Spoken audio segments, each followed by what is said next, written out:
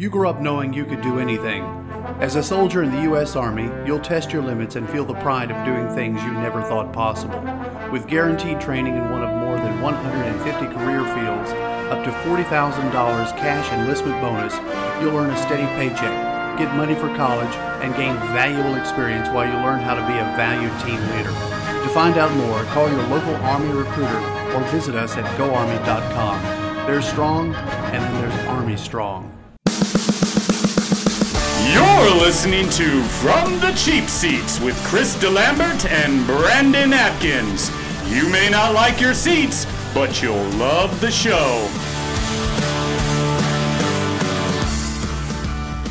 Welcome to From the Cheap Seats, everybody. I'm Chris DeLambert. Brandon Atkins, Professor Trent Nichols, and the notorious Robert Bricky is in studio with us today. We are, I don't know, does anybody else have basketball hangover this morning? No. Bricky, you asked me when I walked through the door, is this the craziest first two rounds of the NCAA tournament ever? And I try to keep things in context. Trent, you got those keys situated yet? Perfect. I don't like to talk in terms of greatest or worst because we've been doing this for a long time, right, and we've seen some stuff. But I'm going to tell you, in recent memory, I don't know that there's a better chaotic tournament that I can think of where everybody's going down. And it was kind of capped off last night. We're doing this on Monday, obviously. So capped off with Xavier getting walked down by Florida State, and Florida State advancing to the Sweet 16 when it looked for all intents and purposes like Florida State was imploding, including Leonard Hamilton going after a player and grabbing him. And I thought they were going to fight on the sideline. That was pretty awesome. Yeah, what happened to the state of Ohio? Ohio State rolled up into Gonzaga. And, when you go down 15-0 to start a ball game, it's tough. And if you look back at that game, if Ohio State gets a couple of those bunnies down that rolled out, maybe it's a different game. Gonzaga played well.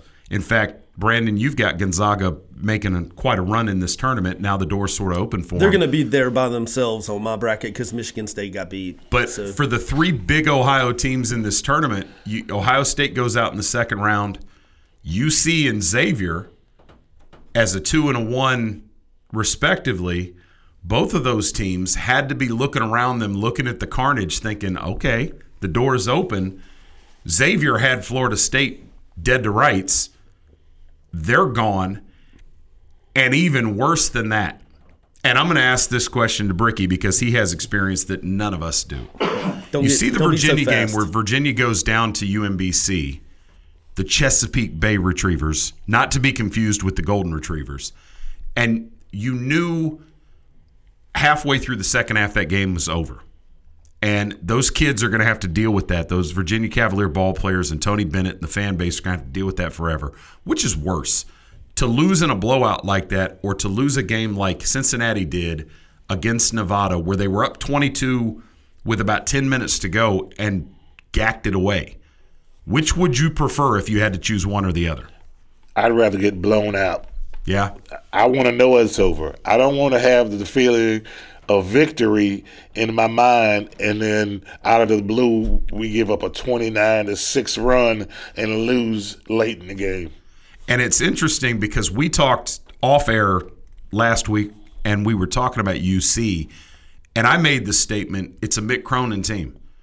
And that carries its own description with it. And Mick Cronin, they're going to play sound defense. It's not a team. It's not going to beat itself. And that team absolutely panicked. And I saw Mick Cronin come completely out of character and saw him panic on the sidelines. And that team just crumpled. Mm-hmm. It was amazing.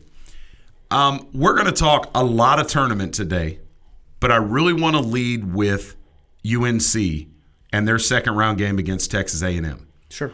And Brandon, I don't think that any realistic, rational fan over the course of the last months, no matter how hardcore they are a Tar Heel supporter, thought this is a Tar Heel team that's going to win a national championship. Nope. Roy Williams, I've said this before, seriously deserves consideration as the National Coach of the Year.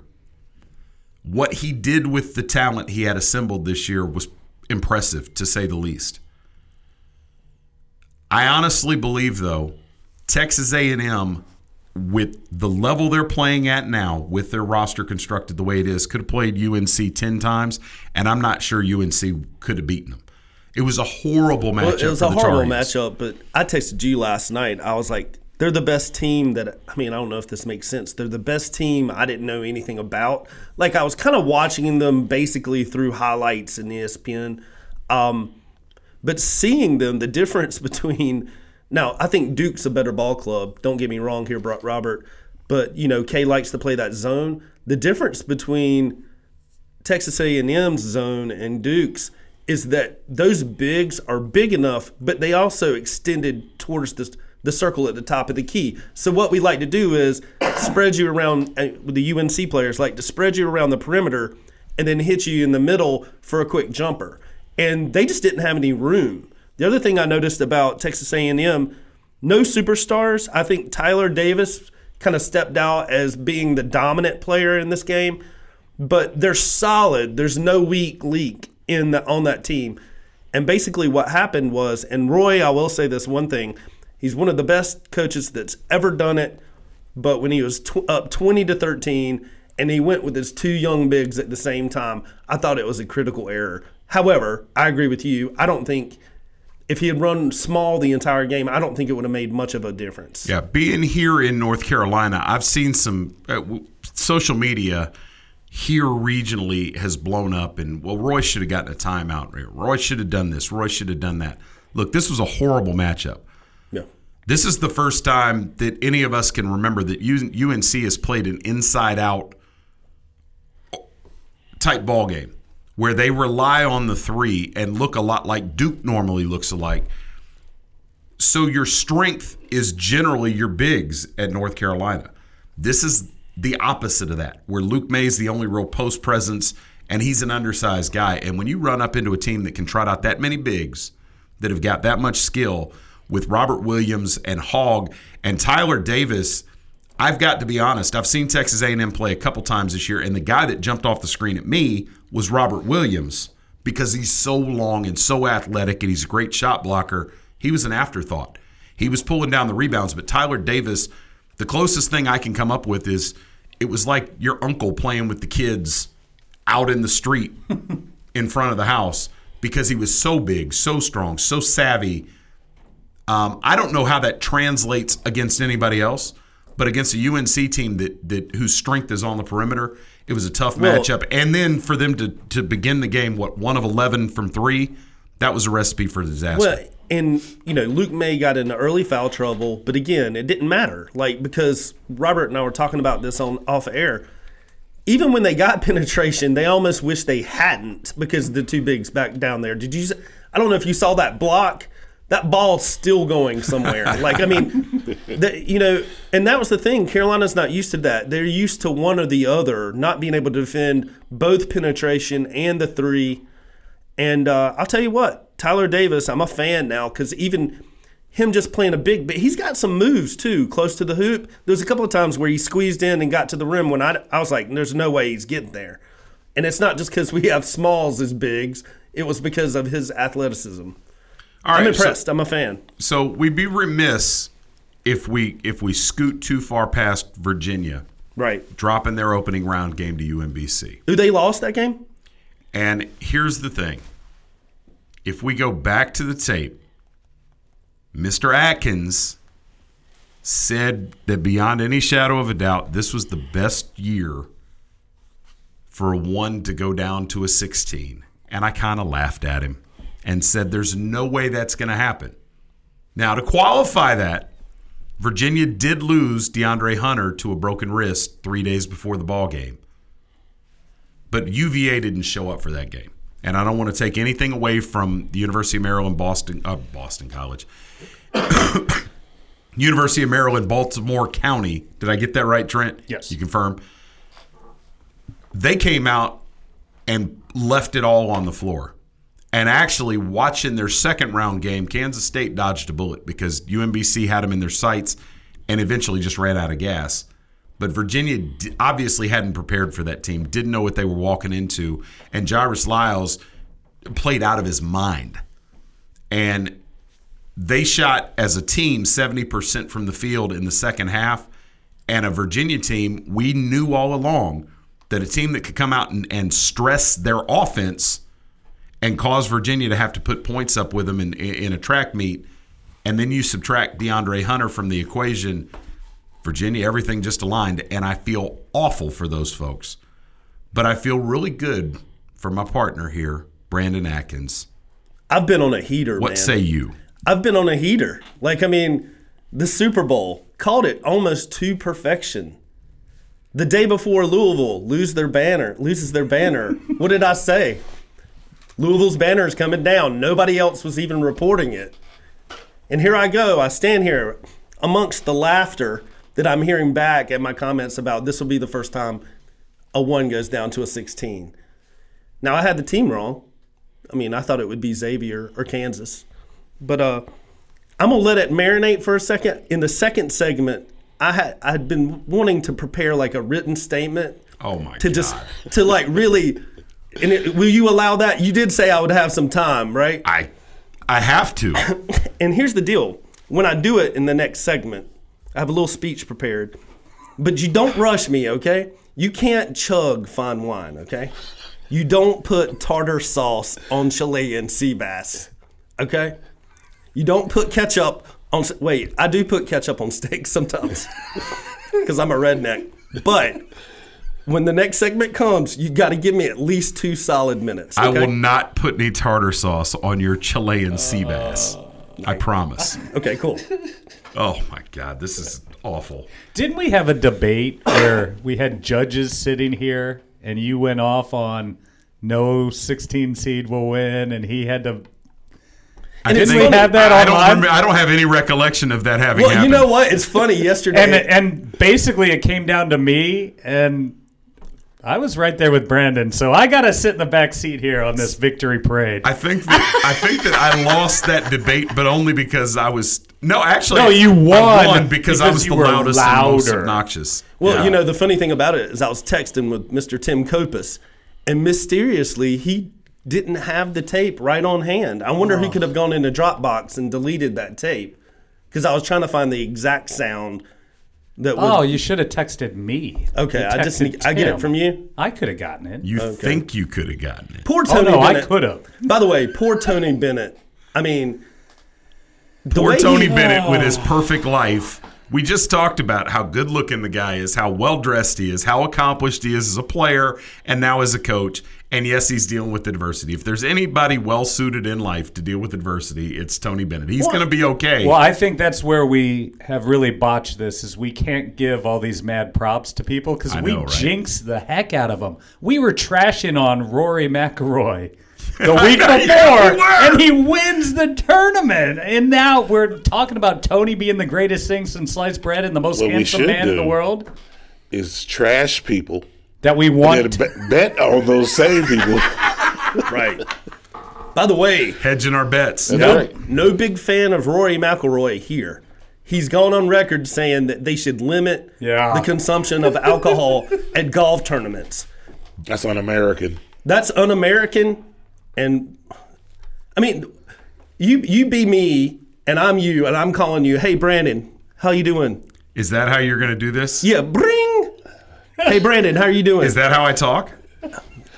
Are you gonna be Brandon or what? Oh, I'm going to be Brandon, but I need you to be me first. Hey Brandon, how's it going? It's Chris. Hey, what's up, man? Hey, do you want to go to the Wyndham with me? The Wyndham tournament down in Greensboro? Are drinks free? Oh, there's no alcohol. Nah, I'm good. See you on the other side. Check us out on social media at Cheap Seat Radio. Krista Lambert, Brandon Atkins, 2 American patriots trying to make sports talk radio great again. The V Foundation and board member Robin Roberts are dedicated to declaring victory over cancer by funding cutting-edge research. Jim Valvano's greatest legacy is the V Foundation. You can help join the fight, give the gift of time. We need passion, we need teamwork and momentum. The time to act is now. There's not a moment to lose. Every dollar counts. Every day counts. To find out how you can join us to defeat cancer, please visit jimmyv.org. Welcome back to From the Cheap Seats. All right, welcome back to From the Cheap Seats. I'm Chris DeLambert. This segment of the show is brought to you by The Steel Pig. Oh, nice. Located in downtown Sanford, 133 South Steel Street. Have at it. Got Best some food big around, news. right? Big news coming. Big news coming. Stay tuned. So I did pick the number one, getting beat by a 16. So we've covered that. But I thought long and hard about preparing a speech to gloat here in studio and, a handwritten document to read off. And I realized the words just weren't coming to me. And then I realized that the words had already been written by none other than Big Daddy Kane himself. Oh, God. So it applies to me, so I'm just going to go ahead and read off. This is Big Daddy Kane on the Bug Tip lyrics. So sit back and enjoy this, okay? I hate to brag, but damn, I'm good. And if the mic was a gun, I'd be Clint Eastwood. And if rap was a game, I'd be MVP, most valuable poet on the MIC. And if rap was a school, I'd be the principal. Oh, bleep it. The Kane is invincible. To be specific, I may die one day, but my rhymes will remain like hieroglyphics. It's a certain special skill that takes much practice. I got it good. Apparently, you like this, Chris. Called you out specifically. So in turn, sit back and learn. Listen close. This is your own concern. Let me show you exactly how it's done. Lights, camera, action. End scene. Oh, dear. Dude, I never knew Big Daddy Kane mentioned Chris DeLambert in one of his raps during the 90s. Right. Because apparently he likes this. Thanks for that, Brandon. Thanks for that. I may see a video in your future. I wonder if we can chop that up and put it over. I need to go take my alfalfa tablet. Oh, Robert, my God. Robert I don't even think Robert's familiar with the alfalfa tablets. We'll have to pull that up for him during the break. I'm sure that's one of those other clips that mysteriously got no, deleted. it's probably there. Now, the problem with having so much going on in a single weekend is preparing for the show. Because we don't have the luxury of doing this every day where we can do whatever's hot at any particular time. And I started several times to put notes together and kind of hit the story. And I do want to say this. I'm going to preface this by saying that one of the coolest things I had prepared was when UC was up on Nevada in the second half. I had a whole litany of punchlines written about Nevada. Because they celebrated their first round win as a 7/10 against Texas as if they had won the national championship. And then you take into account the fact that they're from Nevada and not necessarily from Las Vegas, but there's a reputation that comes. So I thought, obviously, there's a hangover. There's some hangover punchlines. We can put this in because now they're getting drubbed by a real squad, and then they come back and win. So all that's out the door. There were others, but this story, even though the UMBC Chesapeake Bay Retrievers have been bounced, this boggled my mind. We know that there have been several 15-2 upsets over the course of the last few years. In fact, it's happened every other year for the last 8 years, I believe.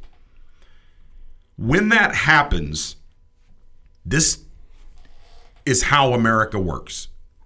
Kids see that, and that consciousness about that school rises, and it affects the normal operations of that school. And Georgia State is one of these teams that won a couple of years ago. In 2015-16, they got a win over Baylor as a 14 seed. And this is one of the biggest examples of this. The following year, for the 2016-2017 school year, there was a 28.5% increase in applications for admission at Georgia State. That's what beating a 3 as a 14 did for that school. You can't buy that kind of increase in admissions and applications. Florida Gulf Coast, when they became the first 15 to beat a 2 in 2013, their applications for admission jumped up by 17%. So there's a lot in it for these schools. We don't know what the applications for admissions are going to do next year for UMBC, a school that up to this point had been known for what, Rick? Chess. They were chess champions. Right? That's a whole thing in and of, oh my God. Chess was what they were known for. But over the course of the weekend after that win, the social media traffic related to UMBC was unbelievable. And there were 837 mentions on Twitter over the course of the next 12 hours or so. There were all of these stories done about the school, and Yahoo Sports went and pulled it apart. And according to them, the value, I want somebody to take a guess, because we live in a day and age when Kylie Jenner can say, I really don't like Snapchat anymore, and the value of the company drops by $2 billion.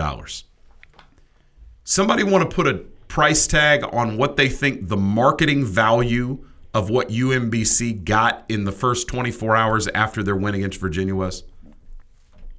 It's going to be hard to guess. I mean, it's going to be a hard one. In the first 12 hours, it's estimated that the marketing value they got from the social media traffic and web-based media was $139 million worth of marketing. Golly. Think about that. Well, just think about it this. What if, let's say Clemson wins the national championship. Got it. Let's not. Okay, let's say Duke wins it then, just for your sake, Robert. 5 years from now, if you ask a question, who won the championship 5 years ago or who knocked off the first number one seed, people are going to say the Retrievers. They're not going to have a clue as to who won the championship at all. That's an excellent point. And I don't know that it's one of those things people won't be able to put their finger on what year it happened, but it will be the two teams everybody will remember. Passing sports fans, that is Virginia's legacy this year, is that they're the answer to the trivia question, what was the first one to get knocked off by a 16? And people will remember UMBC.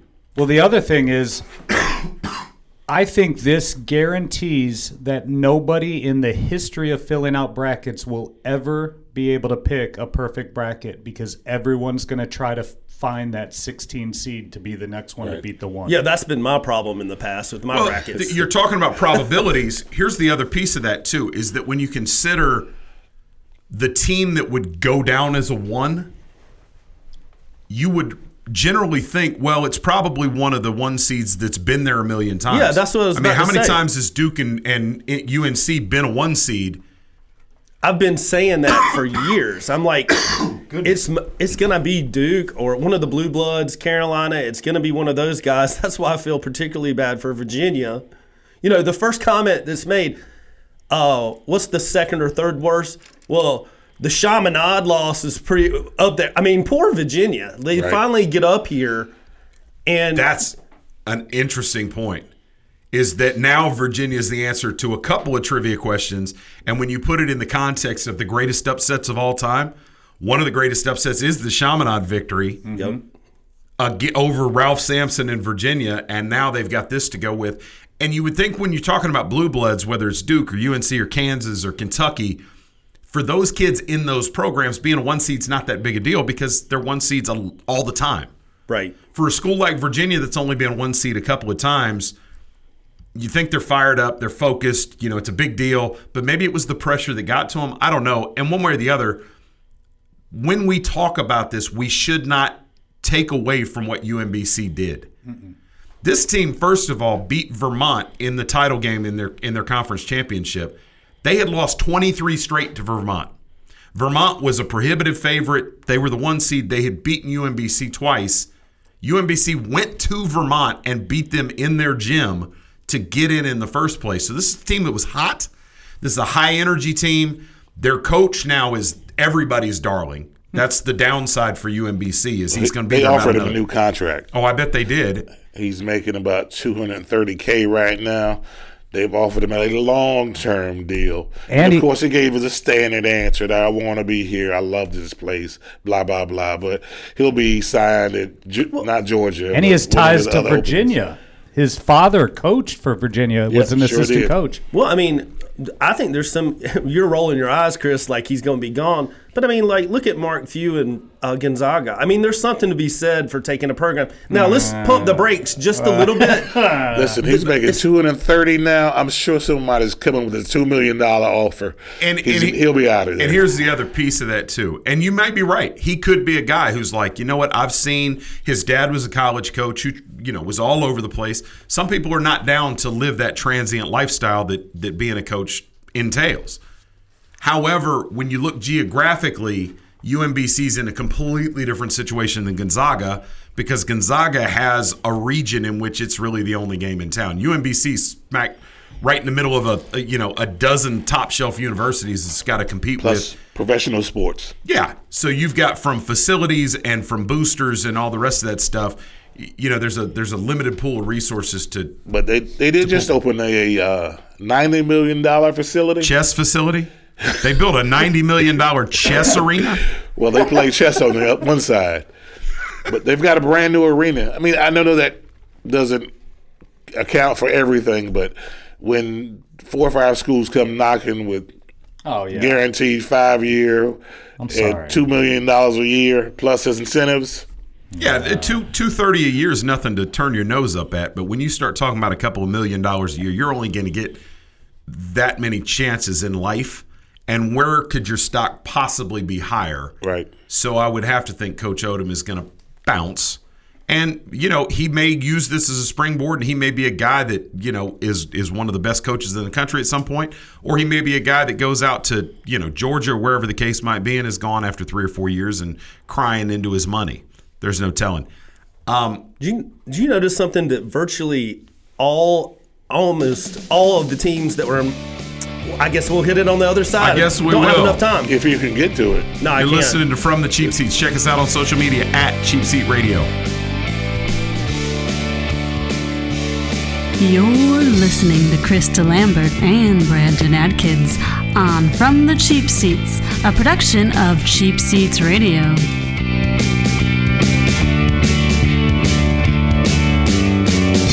Imagine if I told you that an earthquake was going to hit tomorrow right where you live. That it would be 6.5 in magnitude with aftershocks occurring twice 25 minutes apart. You'd no doubt talk with your loved ones, and you'd make a plan today. It's true, I can't tell you an earthquake will happen tomorrow. But what if it does? Shouldn't you have a plan? Go to ready.gov/communicate and make your emergency plan today. Don't wait. Communicate. Brought to you by FEMA and the Ad Council. When it comes to saving money, don't act like a baby. Goo goo gaga. Be the boss and make a budget. I'm the boss, baby. You're the boss of me. I am the boss of you. Are not. M2. Are not. M2. Need a little help? Aren't you going to do any work? I'm very busy delegating. Create a personalized savings plan. We could share. You obviously didn't go to business school. And get other tools and tips at feedthepig.org. Brought to you by the American Institute of CPAs and the Ad Council. Hello, I'm Rob Beckley, lead singer of the band Pillar. I served in the Army Reserve for 8 years, and it taught me lessons in teamwork, leadership, and organizational skills that I still use today. Serving part-time in the Army Reserve also offers skill training, money for college, and bonuses up to $20,000. So if you're up to the challenge, talk to your local Army Reserve recruiter today or check us out online at goarmyreserve.com. You too can be Army strong in the Army Reserve. And now, from Sanford, North Carolina, Krista Lambert and Brandon Atkins. Got money, I got fame, fast cars and everything, yeah.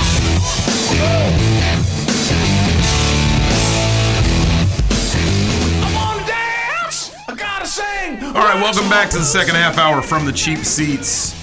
As always, on Wednesday evening, we'll be at Libations hosting trivia.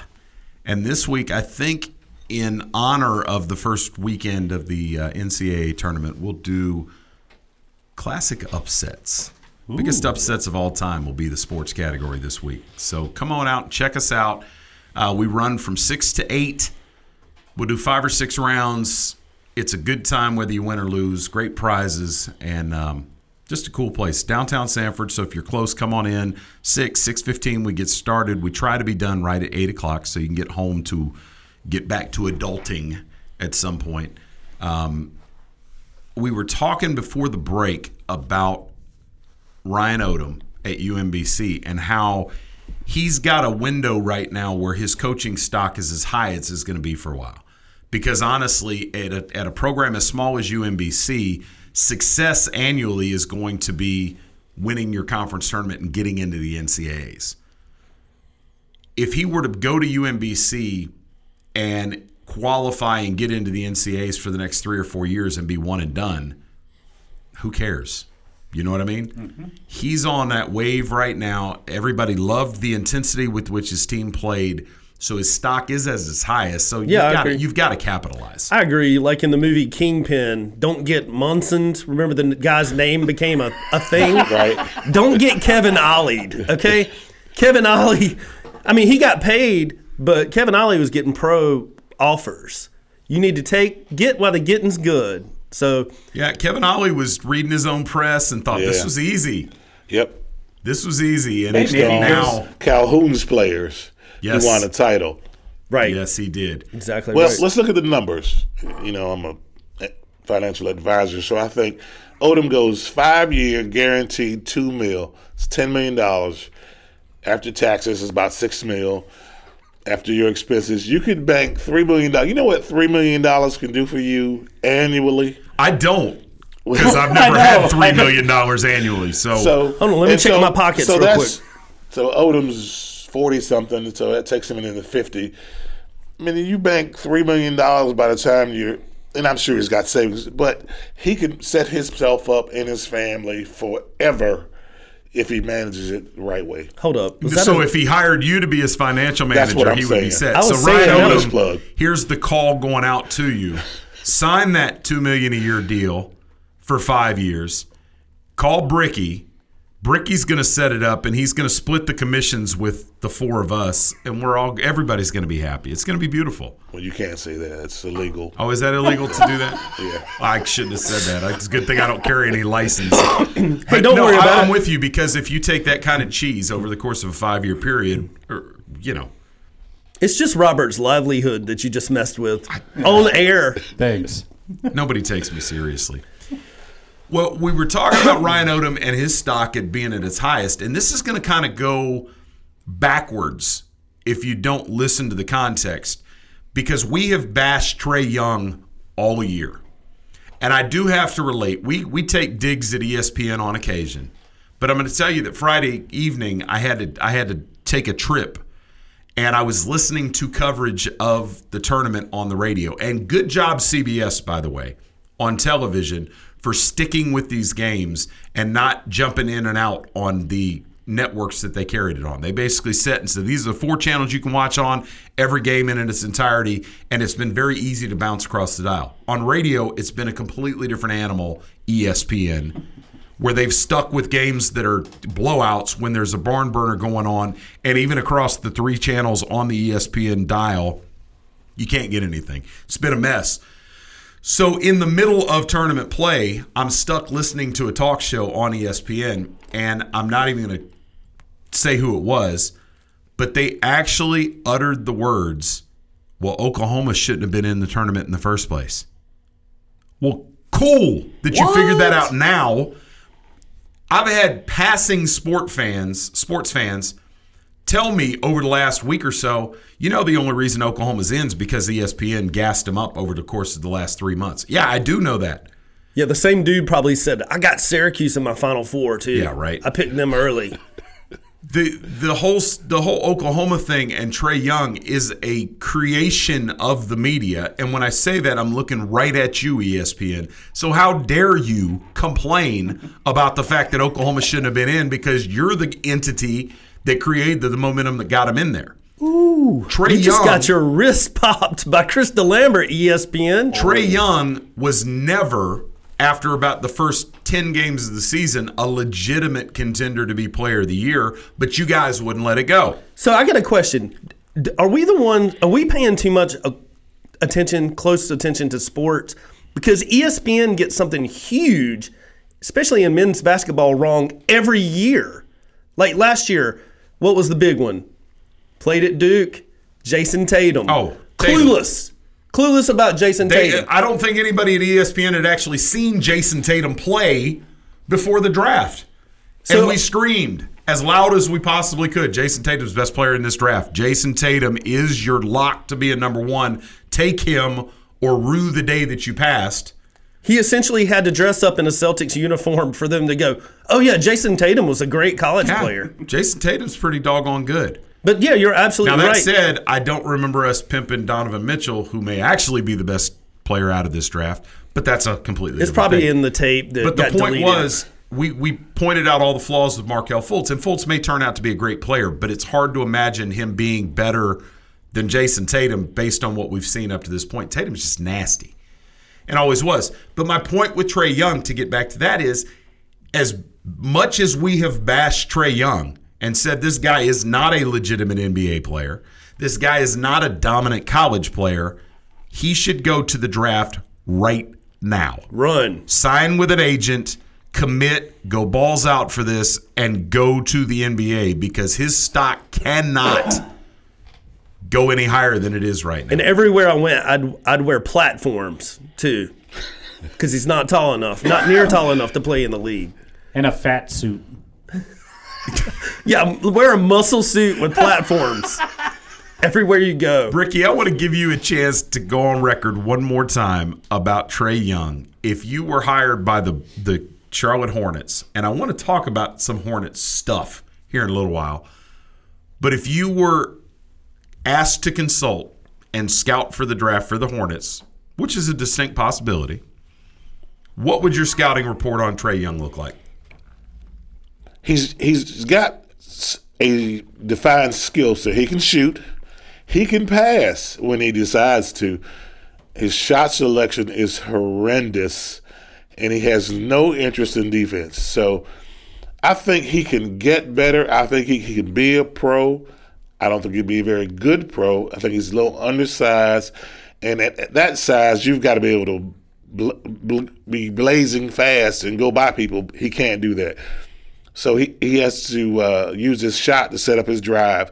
So that'll get him over. But I think he'd be an okay pro. I would not draft him. Okay. But if I were him, I'd run for the draft. Let me hit you with a little Sophie's Choice action here. If you had to save, for your own purposes, either Lonzo Ball or Trae Young for certain death to have on your team, which one would you save? They're in quicksand. You can only save one. No doubt, Lonzo Ball. Okay. Well, no doubt. That says not a even lot. Close. Wow. That says a lot for anybody that's listening that's new to this, because you're no fan of Lonzo Ball. No, I love Lonzo Ball. It's his dad that's the problem. All right. So you're on record. I love Lonzo Ball. We're going to extract just that little bit and make it part of a promo. I think I think he can create a winning culture by the way he plays. And that's a rare talent. And I love his shot from his belt buckle. That's really sweet. Well, that's horrendous too. You said shot selection, and watching the end of the Rhode Island Oklahoma game in the first round, Rhode Island comes out on top 83-78 in overtime, but halfway through the overtime period, a third of the way into the shot clock, Trae Young pulled up and shot a contested 40-footer from the NCAA logo. That, to me, encapsulates everything that kid is about. And in the YouTube generation, that kind of stuff plays. Yeah. Part of it to me is coaching. I've got to pull a kid to the side and say, listen, we've got to define what a good shot means. And he's a gifted kid, so you got to give him a little leeway. But Lon Kruger seemed like he gave him a complete green light, and it killed him at times. There would be times down the stretch of a game, he take bad shots or force shots, and it would kill his team. And I could watch the reaction of his teammates, and they're like, "This dude, here he goes again." But early in the year, he was averaging like 10 assists a game, and he fell off. Well, let's say you were coming out of high school. If Trae Young stays, would you go to Oklahoma and want to play with him? I mean, he's a straight-up black hole, right? Right. Agreed. And he's the guy that's got the ball in his hand every time down the floor. And these kids come from situations where they have always been the guy, and now you're playing with this kid at point guard, and you're standing around watching. Hard to stay motivated. But you said something about coaching and how do you react to this. And I want to relate. We don't talk much about the Hornets here lately, or haven't, because they haven't been very good. We all agreed coming into the season, and most of the pundits nationally looked and said, Charlotte's got a reasonable chance to be a 7 or an 8 seed and get into the playoffs this year, and it doesn't look like that's going to happen. Steve Clifford came in there and is the head coach now, and I just want to relate something, and I want some perspective on it.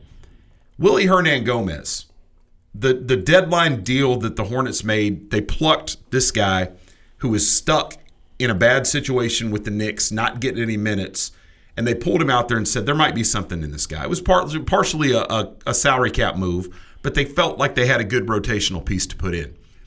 He's gotten to Charlotte and is playing fewer minutes now than he even played with the Knicks. And Steve Clifford went on a tirade the other day and said, the problem with these players today is they don't understand that they have to play hard both ways. There are rules, and they want to blame everything. They want to blame the system. They want to blame the coach. And frankly, to stand up for Hernangomez in this situation, everything Hernangomez has said is correct. And he says, I'm in a situation here where there are rules. It's a little less free-flowing than the New York Knicks, but I like paying for Coach Clifford because he's going to make me a better player. Well, here's my problem. Is the Hornets this season took Dwayne Bacon and Malik Monk. They took Monk with the 10th pick in the draft. Bacon and Monk aren't even playing at this point because Clifford says the same thing about these guys as he says about Hernangomez. Well, they're not playing defense. They're inconsistent. They've got a lot of learning to do. At some point, if everybody you meet is a butthole, you're the butthole. Mm-hmm. You know what I'm saying?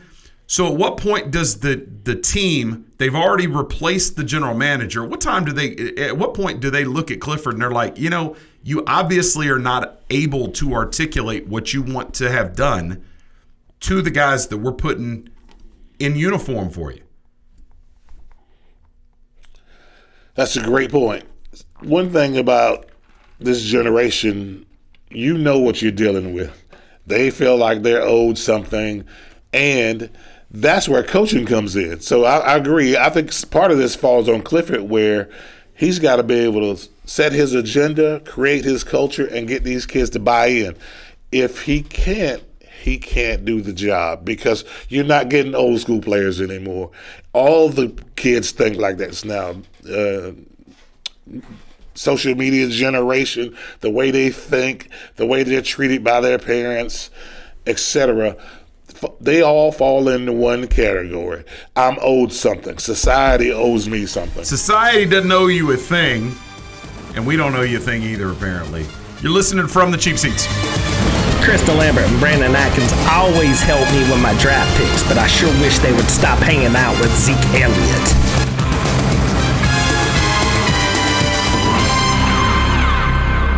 When I was just a tiny baby, I was stolen from my parents. I was imprisoned in a cramped cage and was touched and photographed completely against my will, solely for somebody's profit. Then I started to grow bigger, and they locked me away for life. If you knew that was the life of a tiger cub, would you still pay to pet her? Learn how they're exploited through petting and photo ops at cubabuse.com. My name is Bobby. I'm a veteran and lost my leg to a roadside bomb. My victory was going from a wheelchair to becoming a weightlifting champion. I'm Sam. I'm a veteran. My victory was finding a career that I could be proud of. At DAV, we're on a mission, helping veterans of all generations get the benefits they've earned. I'm Cece. My victory was finishing my education. When America's veterans win, we all win. Help us support more victories for veterans. Go to DAV.org. You're listening to From the Cheap Seats with Chris DeLambert and Brandon Atkins. But if you really want to know what's going on, Professor Trent, they should listen to you and me, Diamond Dave Kaplan. We've got a better grasp on sports, I think. It's astute analysis. Welcome back to From the Cheap Seats. All right, welcome back from the Cheap Seats. Chris Lambert, Brandon Atkins, Professor Trent Nichols, Robert Bricky, talking college hoops. Go ahead. Just one real quick thing. I want to jump in on the Hornets thing. You're questioning Steve Clifford. Is he the problem kind of question, right? Is that accurate? Yes, but let me qualify that. I'm not putting this all on Steve Clifford's shoulders. Okay. It starts at the top of Michael Jordan. There are problems throughout that organization, and kudos for Clifford because he has resurrected Dwight Howard's career. Absolutely. Now, they have a long history together, so he had a special relationship with Clifford. But basically what it has come down to now is Kemba Walker, who has 1 year left on a very good deal for the Hornets, and a bunch of garbage contracts. Well, here's the go deal. ahead. Let me read you some names real quick. Sure. Frank Kaminsky, Michael Kidd-Gilchrist, Cody Zeller, Malik Monk. That's basically your last 5 or 6 years of your number one draft picks right there. That's horrible. Like, I mean, it doesn't get much worse, and you can't say the players weren't available, in these time periods because people have been raking. I mean, Jason Tatum's like a perfect example. Jason wouldn't have fell to the Hornets last year, but there's plenty of examples of players who would. So it's kind of hard to tell if Steve Clifford's the problem. I agree with you. Michael Jordan needs to hang it up. He's not a good owner. Be a silent owner. Be a hands-off owner. I mean, everything that he's touched in terms of ownership has been kind of crappy. And on top of that, you mentioned Kemba Walker, the one star that actually wants to be in Charlotte. You're shopping around the league, which is, to me, is ridiculous. Yeah, I hope that doesn't come back and bite them because Kemba Walker has been supremely cool through this entire process, has said everything right, and I think he genuinely wants to be in Charlotte. And you talk all the time about how Charlotte is a tough attraction for big-time free agents to come to. I think there are some folks who, on the periphery, honestly believe that at some point they can get Steph Curry to come to Charlotte. No way. I doubt it too, but there are people that believe that. We'll see how it shakes out. And actually, Steph Curry is involved in this bid for the Panthers right now, so that's another layer of it. I think whether or not it ever happens is going to come down as much to timing as it does to anything else.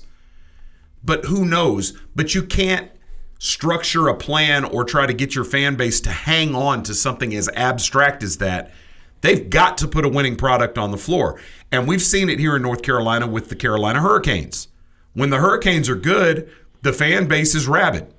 When they're bad for an extended period, you've got opposing fans in there populating the seats.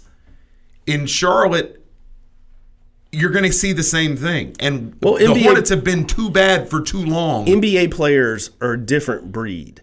NHL players, they like to blend in. They don't like being up in Toronto or up north where everybody recognizes them. That's why they love the triangle here in Raleigh, because they can have somewhat of a normal life.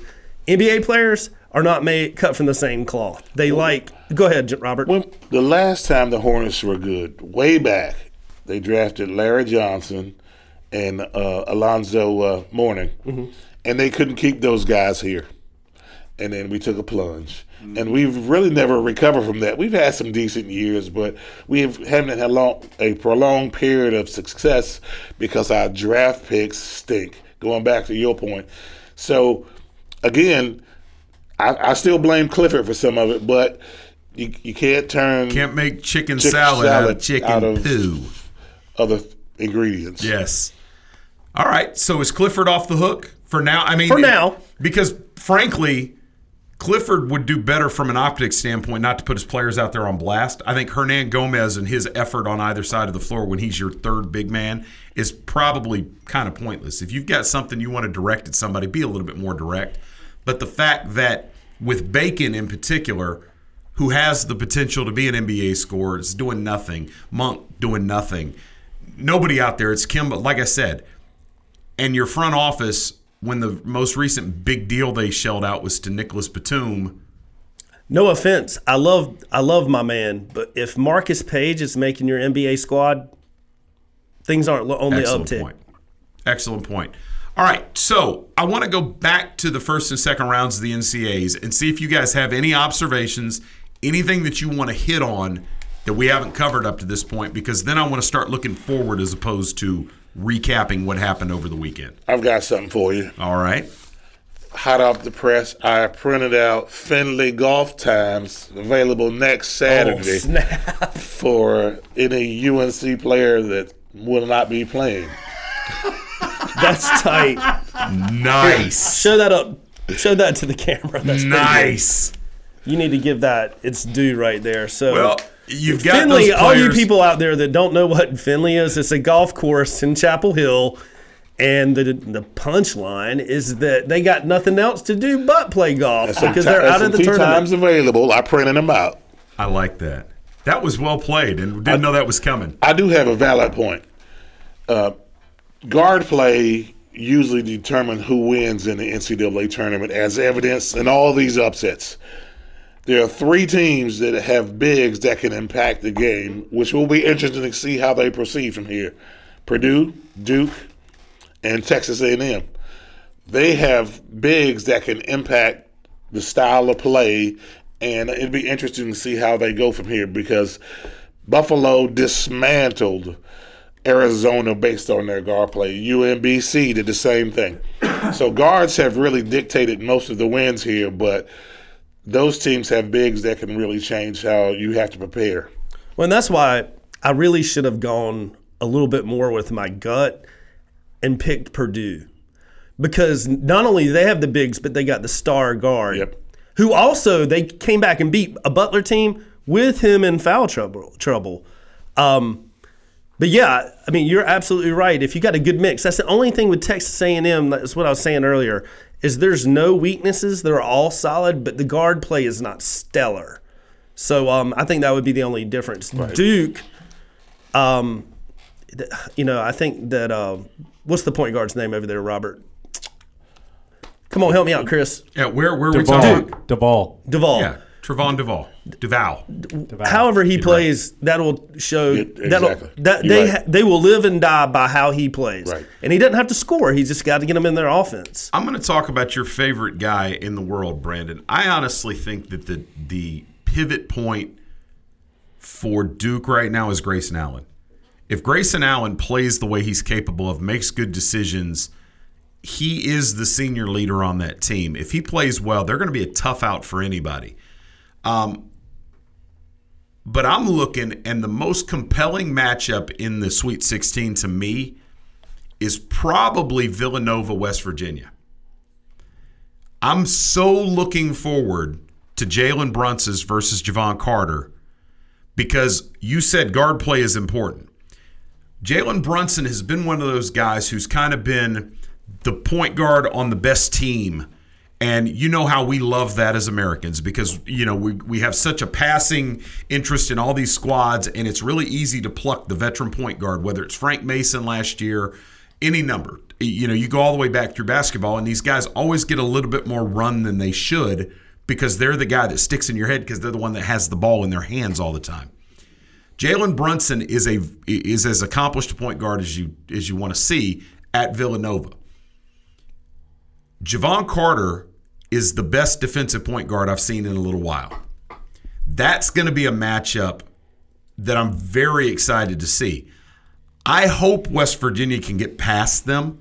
I would love to see Bob Huggins get to a Final Four. I'd love to see Bob Huggins actually win a national championship because he's one of those coaches that's been doing it for so long and has been legitimately accomplished every step of the way. People forget how good those Cincinnati teams were that he had for 10 years. Well, doesn't he have over 500 wins? He's got a sneaky total. Yeah. He's and Huggins way has up been there. doing it for a long time. He coaches teams to play hard. He's had the NBA guys come through. When he was at UC, he was a little too reliant on the JUCO transfers. and it was hard for him to sustain and get it going. But he had some teams that were as good as anybody.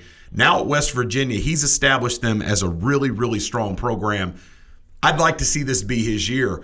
But this Villanova game is going to be a great ball game. A great, great ball game. You're looking at two teams that play fundamentally as well as anybody out there. And West Virginia does have the benefit of having Javon Carter out there, who is 37 years old. He's a veteran and is not going to be rattled like your normal, college senior. I think he works at Black & Decker on the weekends. Javon Carter, I had a friend of mine tell me, I think he played in the ABA. He did. He played at World Be Free. Now, speaking of that, have you guys seen the Powerade commercial? That is that hilarious. Not the best? Have you seen it, Trent? Do you know what I'm talking about? It's called Angles. We will get that pulled up. It is kudos to Powerade because there are two commercials running during this tournament that are absolutely classic. And the Powerade commercial, I have to play for you at some point. I'll get it pulled up. It's unbelievably funny. It's a great one. Good job, Powerade. Yeah, the other one is the Sling TV commercial. Have you seen that one? I haven't seen that one. I'll play that one for you. I don't know if that one will translate as well via radio. But, Javon Carter and that West Virginia team is going to play sort of, what Nolan Richardson used to play called 40 Minutes of Hell. We played them in the Final Four in 1990. Okay, how'd that work out? We beat him. There you go. I owe Bob Huggins an apology. Yeah, a little bit. Wins you were a little short. Was he about 800? He's got over 800 wins. There you go. Boom. Yeah, Sorry, Huggins has been there and has not gotten that one seminal moment. We'll talk about it. If you're listening on WDCC, follow us over onto the internet. You can listen to the podcast from the cheap seats in the iTunes podcast app. You're listening to Krista Lambert and Brandon Adkins on From the Cheap Seats, a production of Cheap Seats Radio.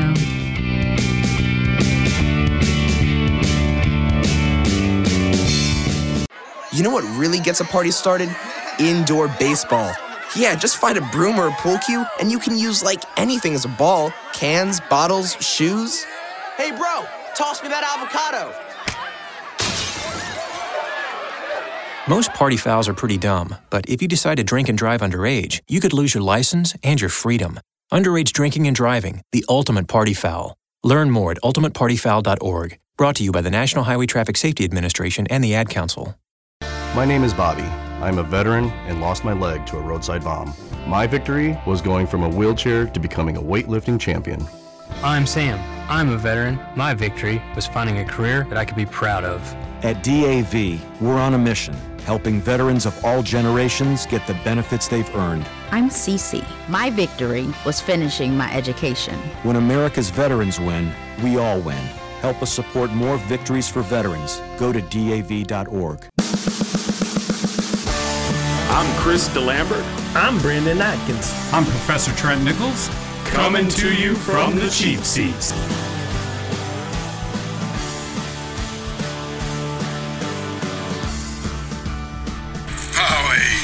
Man, if I had this kind of power back in my day, my crossover would have been something else.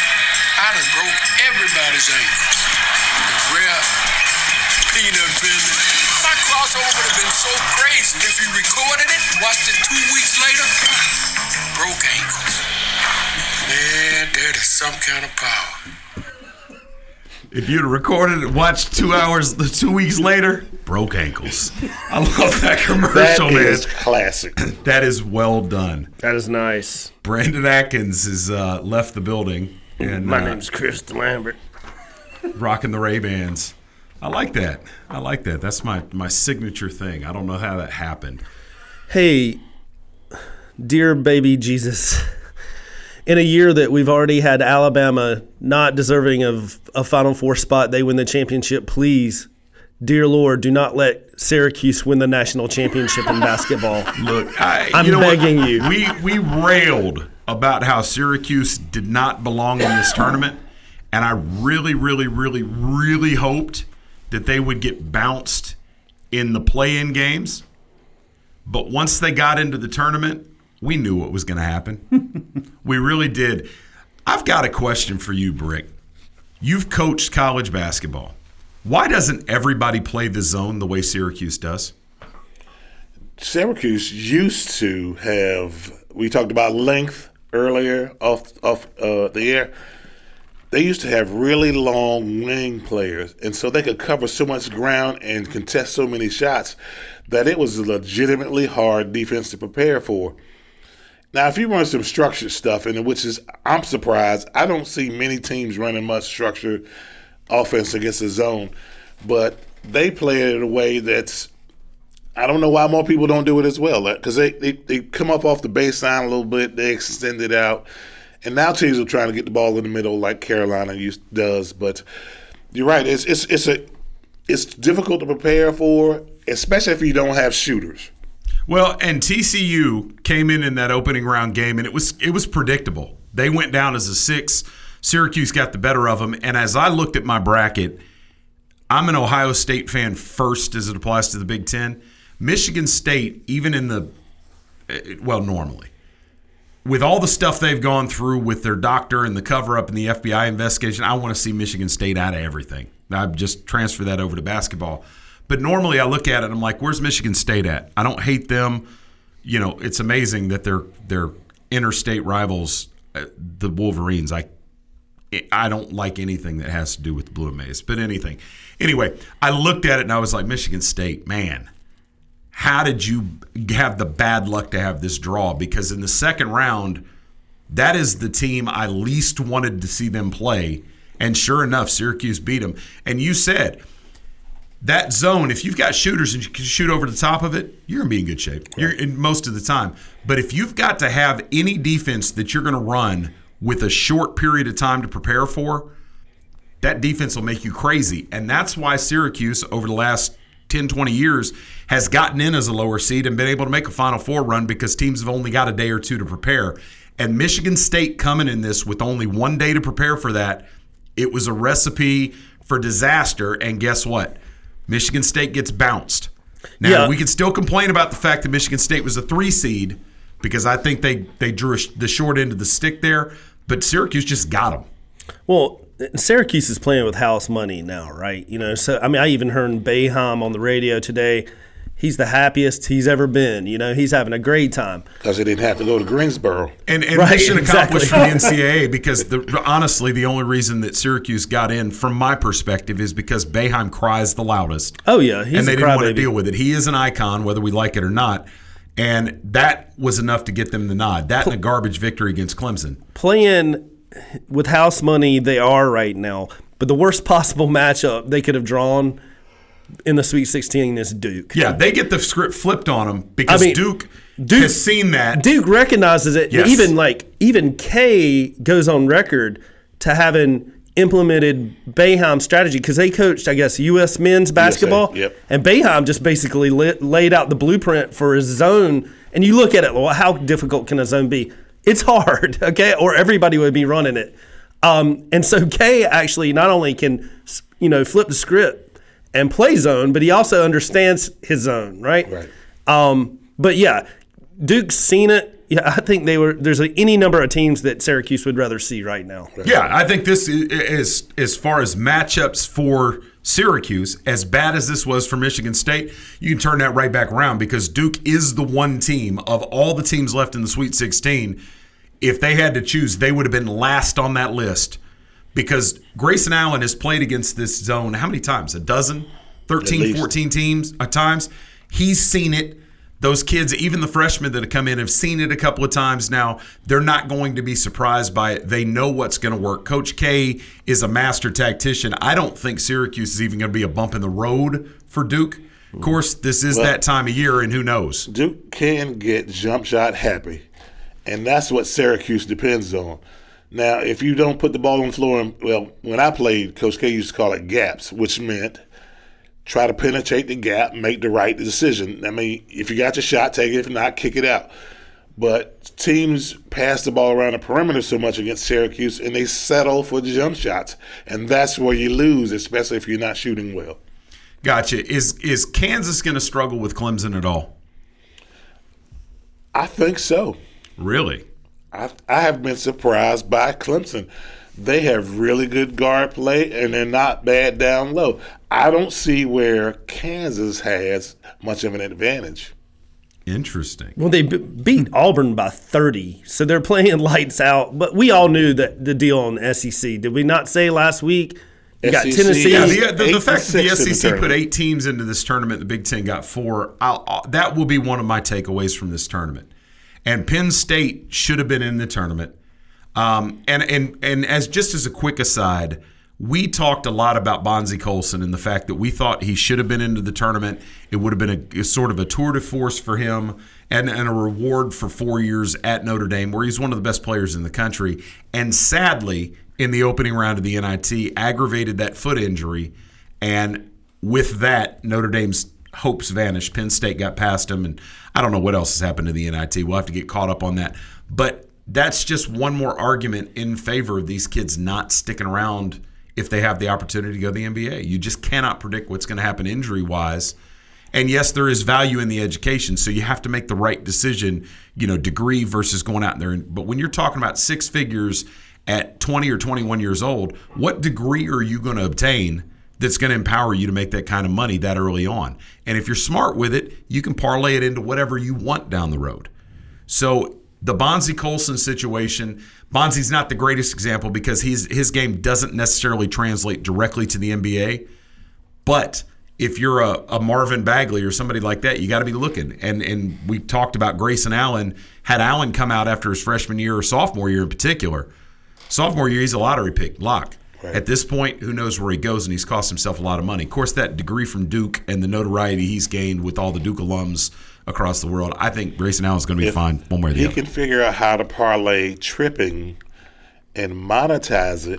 He's on to something. He could do clinics. If I had a kid that was coming through the ranks playing basketball, I'd drop a couple $100 to go to the Grayson Allen trip flop camp. I'm just going to point out that that's the second piece of financial advice Robert Brickey has given out on the show today. We're gonna have to have them start. The old Fayetteville's gonna have to start writing checks up in this joint. I need to start bringing my pen and writing some of this stuff down. Where Kansas is weak is their depth. Like if you look, starting with Devontae Graham, he scores over 17 points per game. And then it goes 15 next player, 13, 12 are their averages. After the fifth player on the team, it's 4 points and not much else. So, I mean, if they get in any kind of foul trouble, which I think Clemson can get you in. I mean, right. Clemson's a good team. Their guards are better than I thought. Well, and I'll tell you this, just to keep it all things equal, I think Kansas' bigs are better than people realize. But this game, to me, for Kansas comes down to Devontae Graham. And I do want to just reiterate our point. We talked about Trae Young. Devontae Graham, Big 12 Player of the Year at the point guard position. And a North Carolina native. Yeah, imagine that. But Devontae Graham is the least respected of the best players in the country, I think. And he was there last year when Josh Jackson got all the hoopla, and rightfully so. But Devontae Graham is the glue that's kept that team together. He's an athletic kid, plays, he's a legit two-way player. If Clemson can neutralize him, they're going to have a shot. But Kansas is fun to watch. They're wide open. This should be a track meet. I'm excited about this game. Kansas has got to be licking their chops, because this is not your traditional Kansas powerhouse team that's coming in here and has high expectations. They came in as a 1 seed, but you're looking at them and like, okay. But now with some of the blue bloods and some of those higher seeds that have taken a fall, Kansas has got to be looking at this bracket saying, man, we're in good shape at this point as long as we can pass Duke. Oh, so just that. Yeah, just that, Robert. You see how he threw that in there? Well, yeah, I know, but Kansas can't be. I think the one team that's got to be crying out of joy right now is Wildcats. Johnny Calamari over there, Coach Calamari. He's got to be like John Calamari. I mean, look at Gonzaga and Kentucky have got to be like, shoot. And I don't know how closely at this point people with busted brackets are paying attention. But if you told Coach Calamari that his road to the Final Four at this point would be to beat Kansas State and then either Loyola of Chicago or Nevada, Come on, man. So you beat Kansas State and then have a scrimmage. That's like the lineup at the Maui Classic. Those are opening round games, and that's what stands between the Kentucky Wildcats and a Final Four berth. That's unbelievable. Now, Brandon, you think that might be a double-edged sword? Well, you know, Mr. Bricky over here a couple of weeks ago said, how much longer does calamari? Now you got that in my head now. Johnny Calamari. So, how much longer does he have with the Kentucky fan base being okay with him not winning the big one? So, what if with this lineup, essentially cupcakes all the way to the Final Four, what if he doesn't get it done this year? What kind of noise do you think you'll be hearing? I already think he's on the hot seat. I think he's done little with the amount of talent he's had. Of course, he has great regular season records, and he's done okay in the tournament. But in Kentucky, it does not count unless you bring the banner home. How many times can you get the number 1, number 2, number 3 recruiting class year in, year out and not win the big one? As long as those guys keep going on being lottery picks and, but that's doing nothing being all-stars in the NBA. You know how it is in Lexington. I do. I lived in Lexington, and it's unlike anything. And no disrespect to Chapel Hill or Durham, Lexington is next level. I don't know if you've ever been there during basketball season. Like, it's unbelievable. You cannot go 30 seconds out in public without hearing somebody talking about Kentucky basketball, and that's everything from 6-year-old kids through to 80-year-old grandmas. It's unbelievable. But here's the context that you need.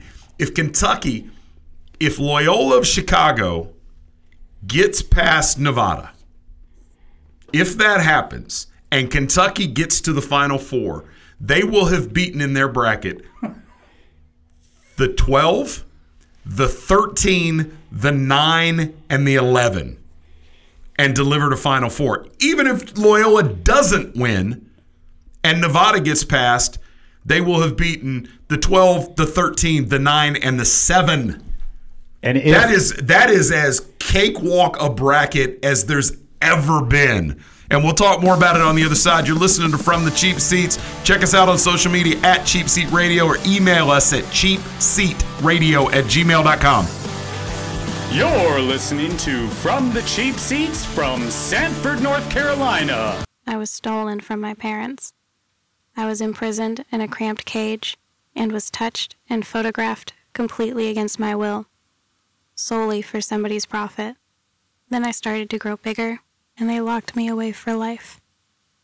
If you knew that was the life of a tiger cub, would you still pay to pet her? Learn how they're exploited through petting and photo ops at cubabuse.com. Hey Clarice, can we please put on the new Justin Bieber album? Hold on, Dad will be mad if we don't listen to From the Cheap Seats. Welcome back to From the Cheap Seats. All right, welcome back From the Cheap Seats. I'm Chris DeLambert, the rest of the crew. We're talking NCAA hoops, and I do have to say... Hey, Chris, hold on. Yes? I got a text from Tim. Oh, what's going on? So, I guess next week, if Kentucky loses this weekend, Tim's got to drive to Kentucky to put a for sale sign in Calamari's house. So we may not have a producer next week. There's a couple of Reddit jokes there. DJ Schleprock. We don't talk about him enough. Tim is the fifth or sixth or seventh or eighth wheel on this car that we drive every week. But half the time he comes in, gets us set up, and has to bounce because the story is always, I got to go put up signs. And for those of you who don't know, and we know what you're doing. You're picking up Crystal's cleaning. Yeah, we know exactly Real what Estate you're Services, doing. who's a great friend of the show, is owned by his wife Crystal, and Tim is her Mr. Everything. Is that a nice way of putting it? So he's out running around putting signs. But I think Calamari, the house, they need to get in touch with Remax. Well, Be ready. You mentioned busted brackets. Let me hit you with a public service announcement. All right. For all you losers out there with your busted brackets that go back and try to pick the Final 16 and enter these contests, dude, that's the difference between betting on horses and betting on dog races. You got a problem, you need to go get help immediately. Just absorb your sucky bracket and stop being a little baby and try to act like a winner, like third place medal for kids soccer. Get out of here with this. What are you Participation. talking about? Is it Stephen A. Smith now?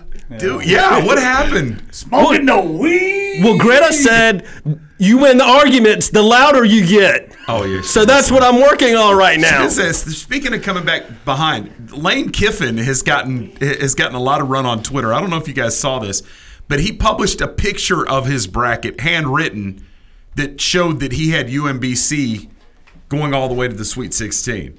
And it got a lot of love from the UMBC folks, but then other people started looking at it and like, wait a minute. How come part of that bracket's typed and part of it's handwritten? And the other part of that thing is that what's shown in the snapshot that he put up online is that he chose Lipscomb over UNC. So it looks like he just took all the dogs and, decided he was going to get some love out there on Twitter. Let me ask you this. Yeah. Would you trust Lane Kiffin? I would trust Lane Kiffin. I would trust Lane Kiffin. We had a saying in the Army, and I apply it in life all of the time. And I think you'll be able to appreciate this. You come from a military family, so I'm sure that your dad had plenty of little sayings, little nuggets of wisdom. I want people to think about this when I say it. Lane Kiffin, I would trust with my life, but never my money or my wife. Listen, that dude, obviously he's a pretty good coach. But other than that, I wouldn't trust him with anything. I don't even have a term to describe how much I do not trust him. Sophie's Choice. We've done this once today. Sophie's Choice. If you've got to choose the next coach, the successor at Duke, in either football or basketball, the next coach, and even better yet, the next athletic director at Duke, and the final two candidates, it comes down to Lane Kiffin or Bruce Pearl. Which one are you taking? We dismantle the program. We become a strictly academic institution. So the one good thing that happened this weekend is that Arizona went out. I don't even know how we've made it an hour into the show. We haven't talked about Arizona getting beat in the first round. No. And getting not beat. Go ahead. Completely dismantled. Yes. They looked like they played a JV squad. Arizona's team. I didn't watch that game. I was amazed. And I'm going to tell you what. The guards at Buffalo are incredible. They had their three-guard offense. All three of their guards scored 20 points in that game, if I'm not mistaken. That was impressive. But for them to take Ayton out of the game completely, I didn't think was possible. You're talking about a guy that's a second or third pick in the draft overall. Some people even saying maybe the number one overall. And for him to not even be a part of that ball game, kudos to Buffalo. They played a great ball game. Yeah. They played a great ball game. And I didn't shed a single tear for Arizona.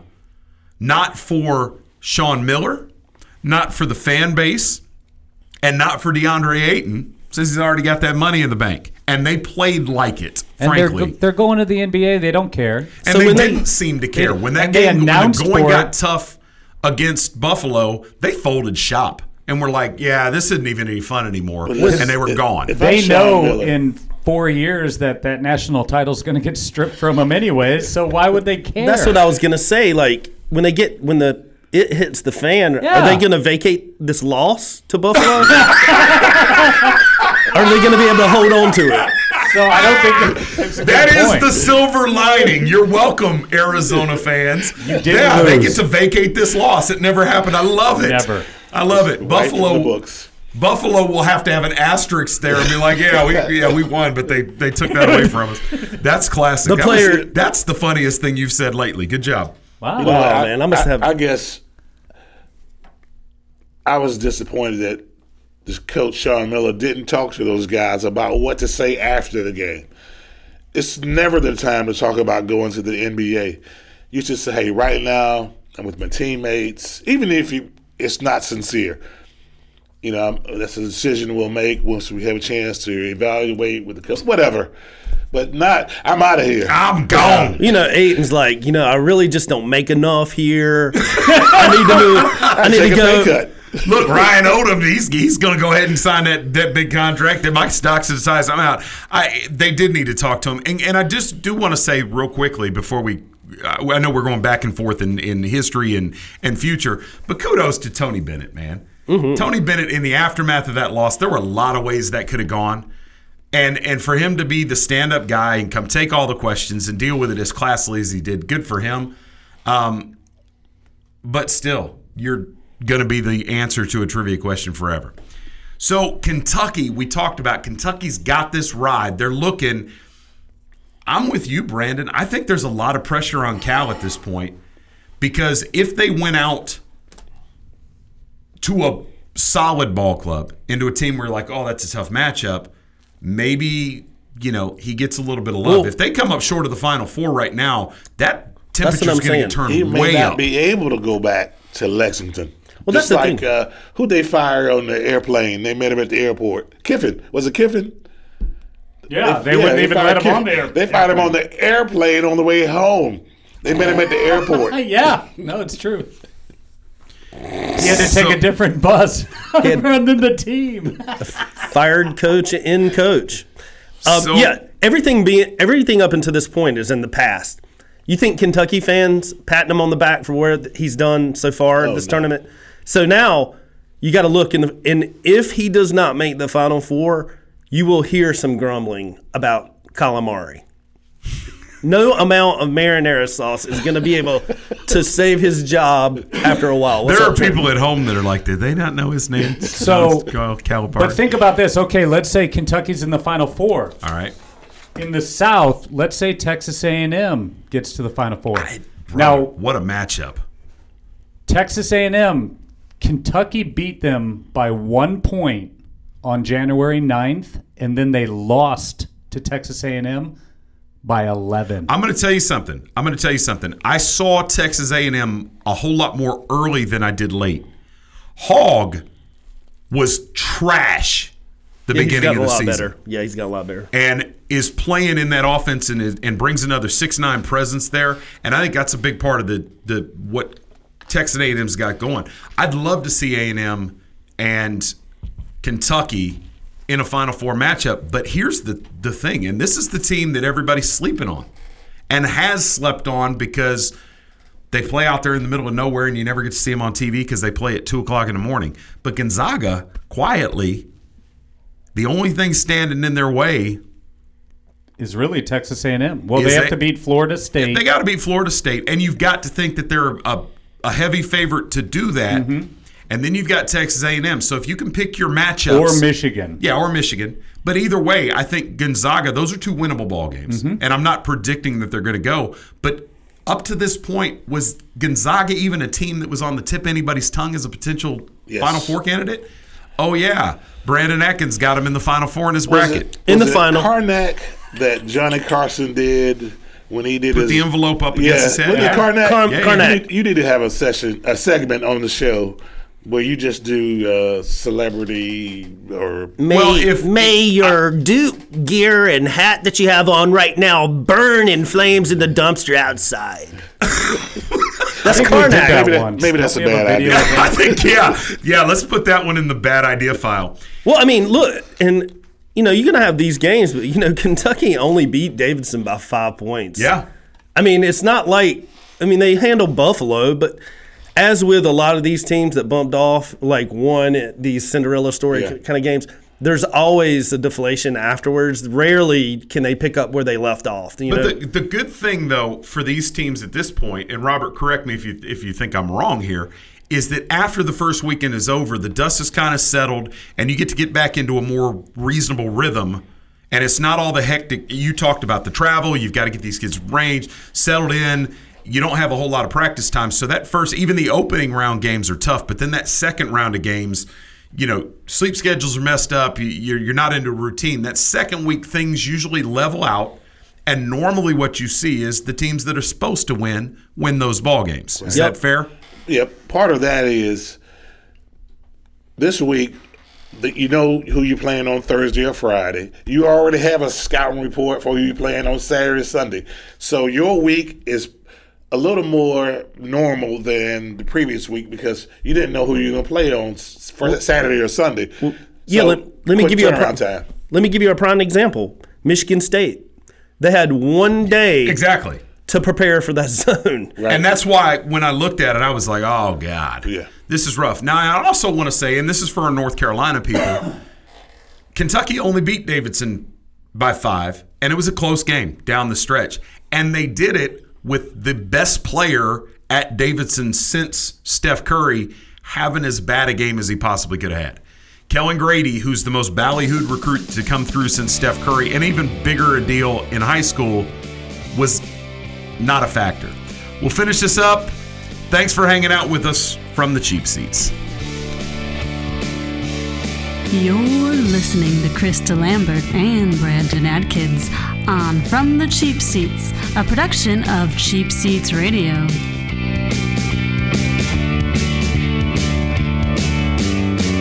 Welcome back to The Cat Show. Up next, we have Nico. Nico is a member of the Shelter Pet Group. That's right. A group known especially for their sunspot sleeping, ball chasing, leg rubbing, and of course, companionship. Just look how she struts. It's like she owns the place. And see how she curls up and cuddles her person. The pitch on her purring is simply perfect. Nice one. Fantastic cat. But really the best way to know an amazing shelter pet like Nico is to meet one. Visit theshelterpetproject.org today. Adopt. Brought to you by Maddie's Fund, the Humane Society of the United States, and the Ad Council.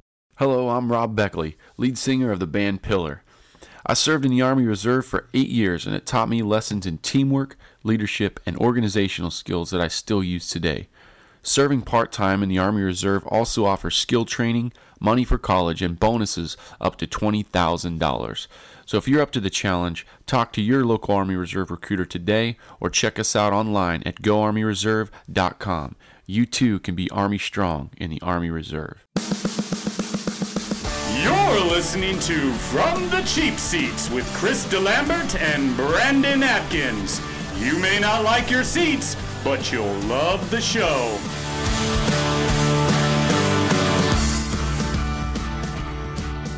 All right, welcome back to the last half hour from the Cheap Seats. We appreciate you making it this far.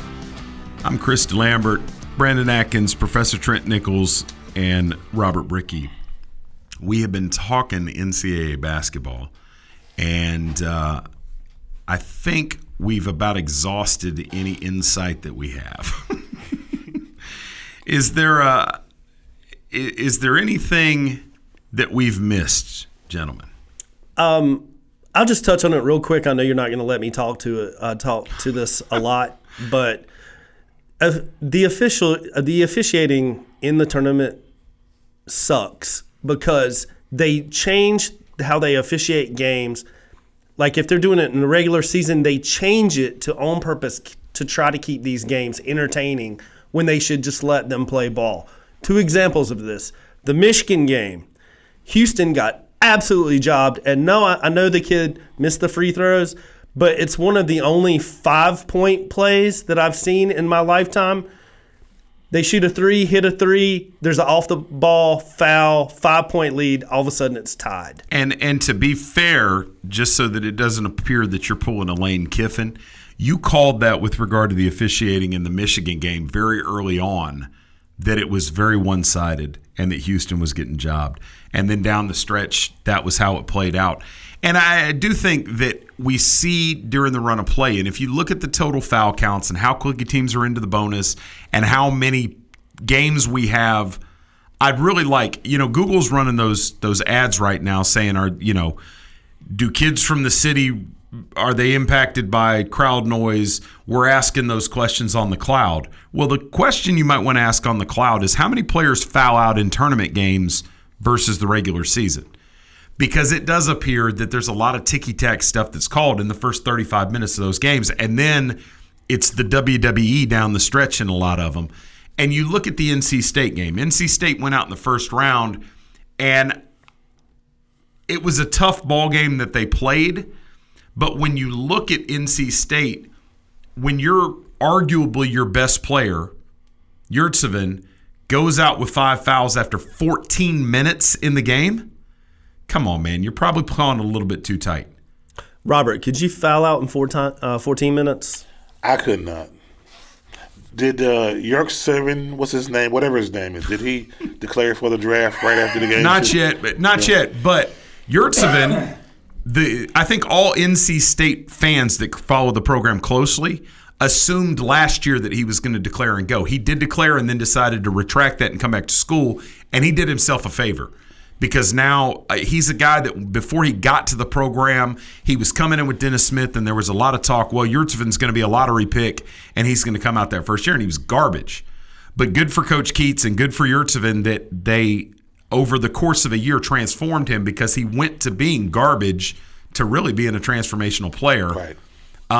And he is a guy that probably at this point you're looking at, he's got enough potential, enough size, a well-rounded enough game. It probably makes sense for him to go to the NBA. I don't think he's irreplaceable at NC State, but I'm very, very, very interested to see what Coach Keats does at NC State now that it's his program to see how this thing continues to trend because he's got a nice ball club. And we talk all the time about how the fact that NC State has all those resources available to him, they're a sleeping giant. And if he has that cult of personality where he can build his program with his guys, I'm excited to see what they can do. So NC State fans, I feel your pain with the Wolfpack going out in the first round, but the cupboard is not bare.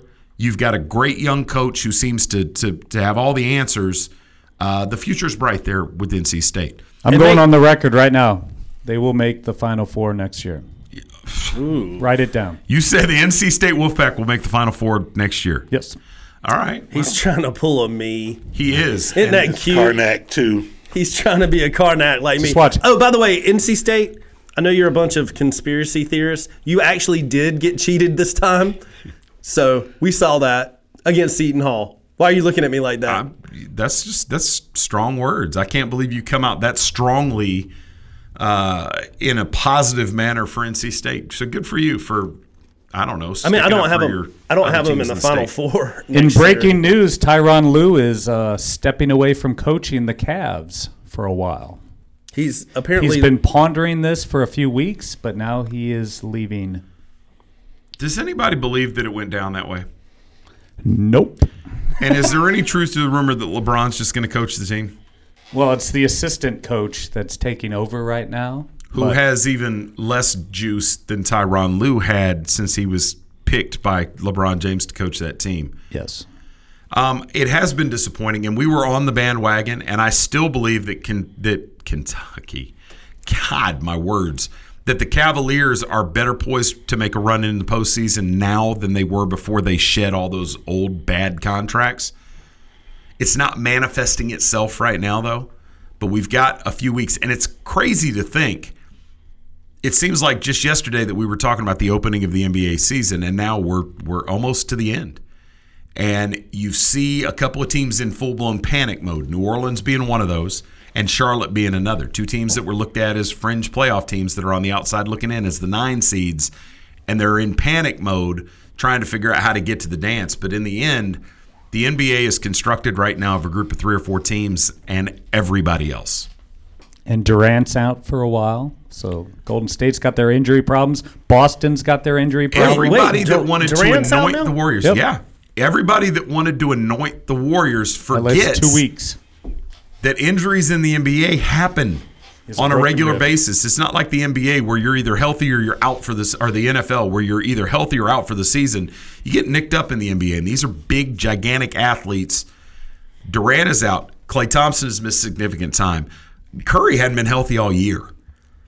And you're looking at the West, there's a couple teams out there that can get past them.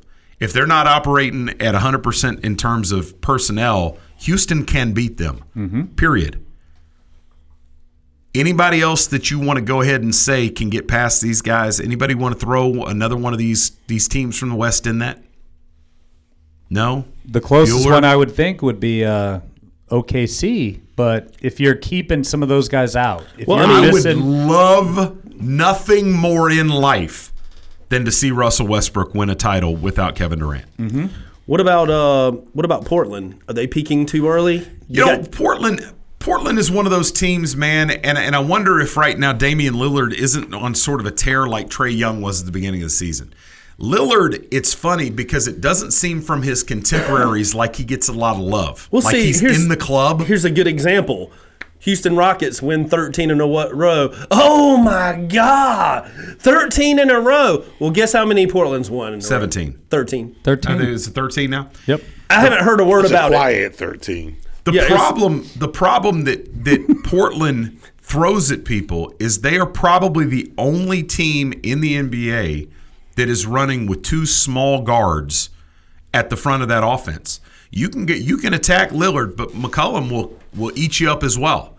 And that quickness and that size and that ability to create and to knock down the open shot, Portland's tough. I don't know if I buy Portland into the playoffs making a serious run because they just don't seem to have a whole lot in addition to that. So it's a matter of how much these two guys can put the team on their backs, and Lillard is the undisputed leader of that team, but C.J. McCollum is the 1A to Damian Lillard's 1. And in this day and age, when you're playing teams that have 3 or 4 primary pieces that are at star caliber, I don't know if I'm buying on Portland or not. OKC. They just don't have quite enough. It's almost the same thing as the Trailblazers. Like, they don't have that one other piece. Maybe, maybe not. The question is how much value you put in Carmelo and Steven Adams. Because Paul George, when he's hot, can light it up. And he can attract enough defensive attention to open up spacing for Westbrook to do his thing. Here's what I'm going to say, and some people aren't going to like it. Russell Westbrook's the best player in basketball. I honestly believe that at the bottom of my soul. In terms of two-way players, I'd take Russell Westbrook over anyone. Robert, you're basketball. You're staring at me like you just dropped me down a peg or two. Talk to me. He can't talk. He's in shock because of all the stupidity that just came out of your mouth. I'm taking Westbrook. Robert. If I'm building a team today, I'm taking Westbrook. Two-way player. In terms of two-way players. And you're not just talking about a guy that's supremely talented. You're talking about a guy that gives you 40, 42 minutes a night of maximum effort on both ends of the floor. I take Westbrook over anybody. And it's not by a wide margin, but I'm taking into account his age. What do you got? I see your logic. And I'd like to disagree, but I can't find anybody. When you said two-way player, that limited my options. So I can't disagree. Well, let's go around the table. And Brandon, who would, if you were putting a team together today, and I know you're going to say, well, LeBron is the best in the business. LeBron's shelf life is much shorter than Russell Westbrook's. I mean, that's when you subtract a totally injuries. Different question than what you're talking about right now. So I'm saying that if you're putting a team together. Is it putting a team together from scratch to move forward, or is it right here, right now if you need to win one game? Both. No. Right here, right now, I probably want LeBron. Durant, you can make a good argument for Durant. But if you're building a team, if we get an expansion team in Raleigh and you're brought in to be the GM, and you're not allowed to put any UNC players on. I'm just playing. Who's the one player that you would pluck off somebody's roster to build a team around? Even though I'm not a big fan, to move forward, like I'm talking about overtime, it'd have to be Kevin Durant. Oh, fair enough. Stole mine. Oh, you got Durant as well? Yeah. And Durant, you could certainly make an argument for it. And I do want to give Durant credit that Durant has been defensively should get serious consideration for Defensive Player of the Year, which is an amazing thought at this point in his career that he would turn up the defensive intensity. The reason I don't get Durant into that conversation with Westbrook is durability. Well, can you come back to me real quick on this one? Absolutely. Yeah, I mean, I understand what you're saying, but Westbrook, big part of his game, Robert, would you agree, is his explosiveness to get to the rim? That can't go on forever. Kevin Durant could develop a turnaround jump shot and play at a really high level into his age, kind of like what MJ did when he went to that turnaround jumper. So I would definitely pick Durant based on that. And you make an awesome point. The only reason I would give Westbrook at this point in his career the nod over Durant is Durant has had these little dings and these little nicks. Westbrook seems to be out there available 82 nights a year. And he's one of those guys that waves the coach off, and kind of makes eye contact and Billy Donovan's like, no. Is Billy Donovan still the coach out in OKC? Yes. Okay, I just wanted to make sure I didn't commit a faux pas. But I would love nothing more than to see OKC go on a run and Westbrook put this team on his back and win a championship. I don't think it's going to happen. I think it's next to impossible, but I would love to see that more than anything, given the teams that are out there and how they're constituted. My question for you, Bricky, is Toronto. Toronto's running away and hiding with the 1 seed out in the East.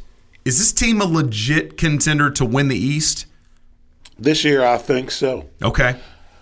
I think Boston's lost early. Man. Is going to kill them in the playoffs. The injuries in Boston are starting to get out of hand. Yeah. I don't think Cleveland has got the firepower, and Washington is going to implode because John Wall. But Casey, in my opinion, is the best coach in the league. He gets no credit. Wow. There's high praise. We got one more segment to do.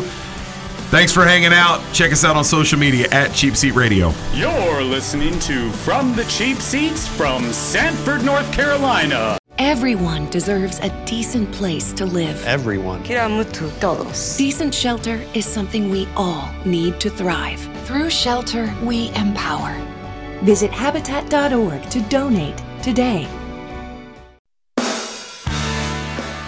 My name is Forrest Gump. My mom always told me you don't have to sit down close to see the action. Sometimes it's better from the cheap seats. And that's all I got to say about that.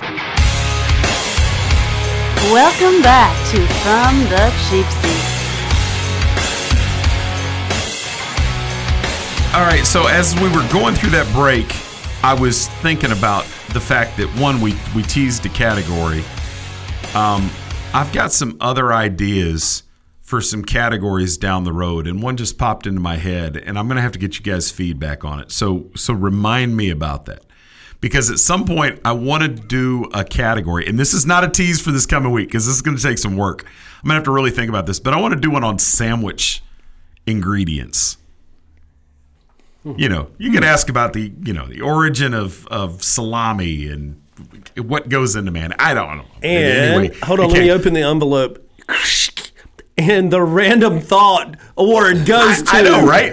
Chris DeLambert. But as I said earlier, we will be doing greatest upsets of all time as a category this Wednesday. Come on out, hang out with us. We'll be at Libations in downtown Sanford. Come out, have a beer. You can bring food in. You can order out.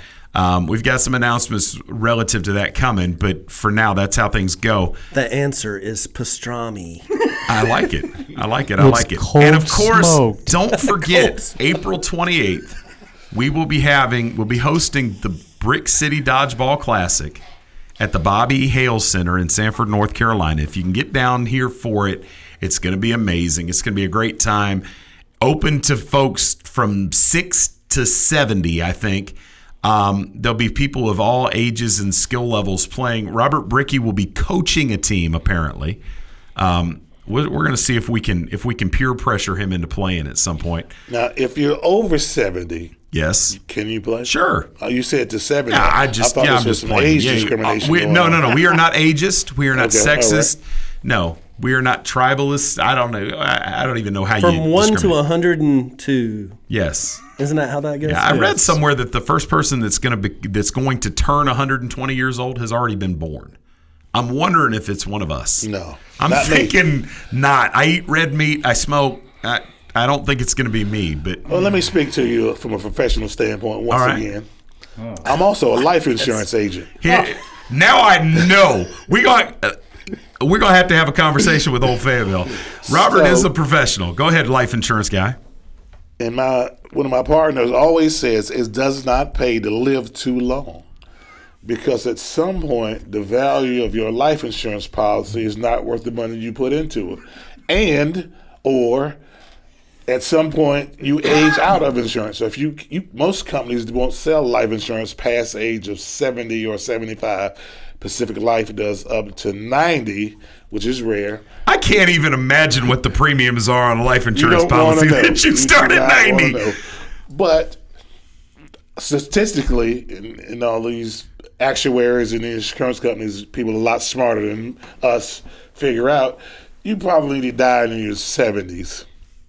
That's the most depressing thing I've ever heard in my life. I'm depressed as hell right now. No, don't be. Okay, so think about quality of life. How long do you want to live? Bro, I'm going to be kicking it all the way through my 80s, son. I don't know who you're talking about. No. I want to be 75 and out. 73, I So always I got say about 73. 25 good years. 73? Are you guys kidding me? Nope. I'm going to live I've forever. said that I'm since I like was the 19. Highlander. Okay, and your friends die, and you run out of purpose. Yeah. I see it all the time. Ridiculous. Wow. No way. So what? You have nothing to live for. Huh. And Coach K won't be coaching there anymore, and Duke will suck. But Coach K might be the first guy to live to 120. And he might coach to 118. I mean, he's already a cyborg. Half of his body's been replaced with metal like the and Terminator. plastic components. He is like the Terminator, isn't he? All right, so we're going to go through this real quickly. And Trent, I need you to commit this to paper. Given what's left, we're going to pick a new Final Four. So what we've got left up in the South, you've got Kansas versus Kentucky and Loyola versus Nevada. I'm going to kick this off. I'm going with Kentucky, the obvious one. Brandon, got to do this quick. The next game, I'm sorry, what was the question? South region. Who's your Final Four in the South? He still got Kentucky. I'll stick with Gonzaga. No. We're just doing the South region. Whoa. So the South region, you're choosing from Kentucky, Kansas State, Loyola of Chicago, or Nevada? Kentucky. All right, Kentucky.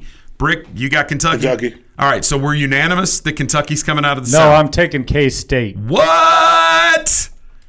Upset special. You're not going to get to do a Big Daddy Kane speech because That's all that's right. not going to happen. K-State Okay. is not going to get past Kentucky. Okay, we'll see. All right. I think when you're wrong in your prognostications, you should have to bring us wings. No, I agree with that. What we need to come up with is a challenge where if you're wrong, you have to do something on air. Great idea. Of course, Well, Trent, someday- back to your life insurance thing, we'd be eating so many fried chicken wings that our life expectancy would come way down. That's how many policy's paid up. Well, someday maybe somebody else will do some restaurant food, and I don't have to be the one to supply That's it a all the strong time. possibility. We'll keep track of that story. Yeah. All right, second, we're going to go down to the West. You've got Florida State Gonzaga and Michigan A&M. I'm taking the Aggies. And that pains me a little bit because you say I've been born 18 different places. One of the places I was born was Austin, Texas, so I'm a UT fan somewhere deep in my soul. It hurts me to take the Aggies, but those bigs, that's something that's going to be tough for anybody to match up with. And I think they get just enough guard play. So who do you have? Were you also born in Gonzaga? No. Because I got Gonzaga. You got the Zags. Trent. Gonzo. All right. Initial bracket Gonzaga, but I'm sorry, Gonzaga. Yep. Oh, you're going to ride with Gonzaga. I was thinking of the other game. I'm staying with Gonzaga. All right, and we're going up to the East. You've got West Virginia, Villanova, and Texas Tech, Purdue. Now, I took Purdue to win the whole thing. The injury to Haas, I think, is a crusher for them. I'm going to go with my heart, and I'm going to take West Virginia at this point. And it'll destroy my bracket completely, although it's already been ripped up and eaten and spit out and eaten again by somebody's dog. I'm going to take West Virginia. I'm going to take the Boilermakers. They're saying Haas, there's a chance he might play by the time the finals come I do want to qualify it. If Haas comes back, I'm going with my initial bracket, and I'm going to take Purdue. I know that's cheating, but give me a. You know what? Haas is bionic. I'm going with Purdue too. What you got? I got Nova, baby. Nova. All right, Nova. Going with the 1 seed. Going in Final Four, I've got Purdue. That's what I had on my original bracket. All right, so we got 3 for Purdue. Trent, once again, is the lone wolf. Ow! The hell was that? I know, right? Midwest. Kansas, Clemson. Duke, Syracuse. This is going to work out well. I'm going to take Duke. I got Duke. I was really hoping you wouldn't. I Trent, got Duke. Who do you have? Duke. Oh, wow. And Bricky obviously has It's a consensus. Clemson. Consensus. I got Duke, but I'm going to backtrack. All right. Actually, I'm going back. I'm taking A&M over Gonzaga in the West. Welcome to the bandwagon. I love that. I like the Aggies. And as I mentioned earlier about the bigs that can impact games, I think their size is just going to be too much. It's a lot. Yeah. So Purdue, Duke, and A&M are the teams with bigs. Very interesting. All end up in the Final Four. And I tell you what, that Duke-Kentucky matchup is nice, but can you imagine Duke and A&M in the finals? Ooh. I'm going to say this. Brandon made a prediction that this would be the year that a 1 would get beat by a 16. This isn't nearly as impressive because there are ones that have already gone out. But I think this is the year there's no 1 that gets into the Final Four. And I'm going to, as I sit here today, the two most impressive teams that I saw over the weekend were Kentucky and Texas A&M. I think they're on a collision course to the finals. It's hard for me to see Kentucky not getting past them. Brandon. Yeah, they'll meet in the Final Four. Who's your national champion at this point? I've got Kentucky. I am going to take – geez, man, it's going to be really hard not to choose Duke. If Duval – or Duval, whatever his name is. He's the key. If he plays well, they're going to win another national title. I thought during the stretch when they put Grayson Allen at the point, he played a little better, but I don't think the team was better. I think they're better when Duval plays at the point. Duval brings so much more to the table in terms of quickness, his ability to get to the 10. Now, we just talked about people growing to be 120 years old. That's why you're not going to make it to 120, because you just died about 5 years worth when you said Duke's going to win. Just think about the dominance. 2015, Duke's wins it. Carolina's in it in 16, gets cheated by Villanova. They win in 17, and if Duke goes again, you got what dominance from the ACC is unbelievable. I don't think anybody was talking about dominance with the ACC when UMBC beat Virginia this weekend. But anyway, go ahead, Trent. Who's your national champ at this point going into Sweet 16 weekend? Gonzaga's going to get heartbroken by the cheaters Villanova, according to Brandon. So you think you've got Villanova and They're you've got to beat Gonzaga. Yep. Gonzaga gets to be the bridesmaids again. And Ricky, I know who you got. Of course, I've got Duke. But here's an interesting point. Big 12 is 8-3, ACC 10-6, SEC 8-6, Pac-10 0-3. 0-3. Isn't that something? And the Pac-12, we all knew they were down this year, but I love it that they've gotten smacked around with the sort of the crowning being Arizona. Kentucky beating who? I have Kentucky Purdue? beating A&M. No, wait a minute. They can't play each other. You're right. I've got Kentucky beating Purdue? Duke. Oh, okay. Yeah, I got Kentucky beating Duke. I do want to say this. We were talking about the economics of the social media buzz around UMBC. Trent looked something up during the break, and Butler, when they lost in the national title game to Duke, admission and applications were up 68%. 62%. I'm sorry. Yes. At Butler? Yeah. 62% in the year following the loss to Duke. People don't know what state Butler is in. They don't.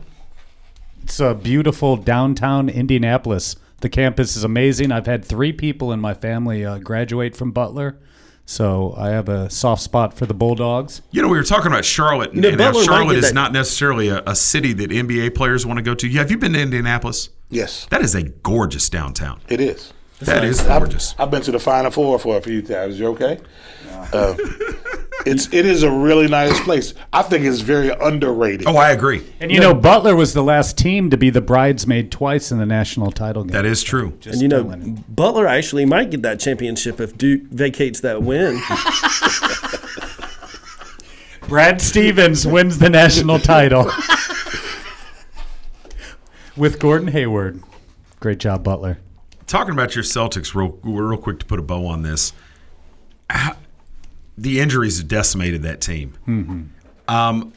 Is there any chance they can find a way that Brad Stevens can cobble that back together and get those guys and make a serious run? I would never bet against it. I don't think they can get past Toronto. I can still see them getting to the Eastern Finals. All right. Well, thanks. It's another showdown. We appreciate all you guys. We'll see you next time around. Check us out on social media at Cheap Seat Radio. You're listening to Krista Lambert and Brandon Adkins on From the Cheap Seats, a production of Cheap Seats Radio.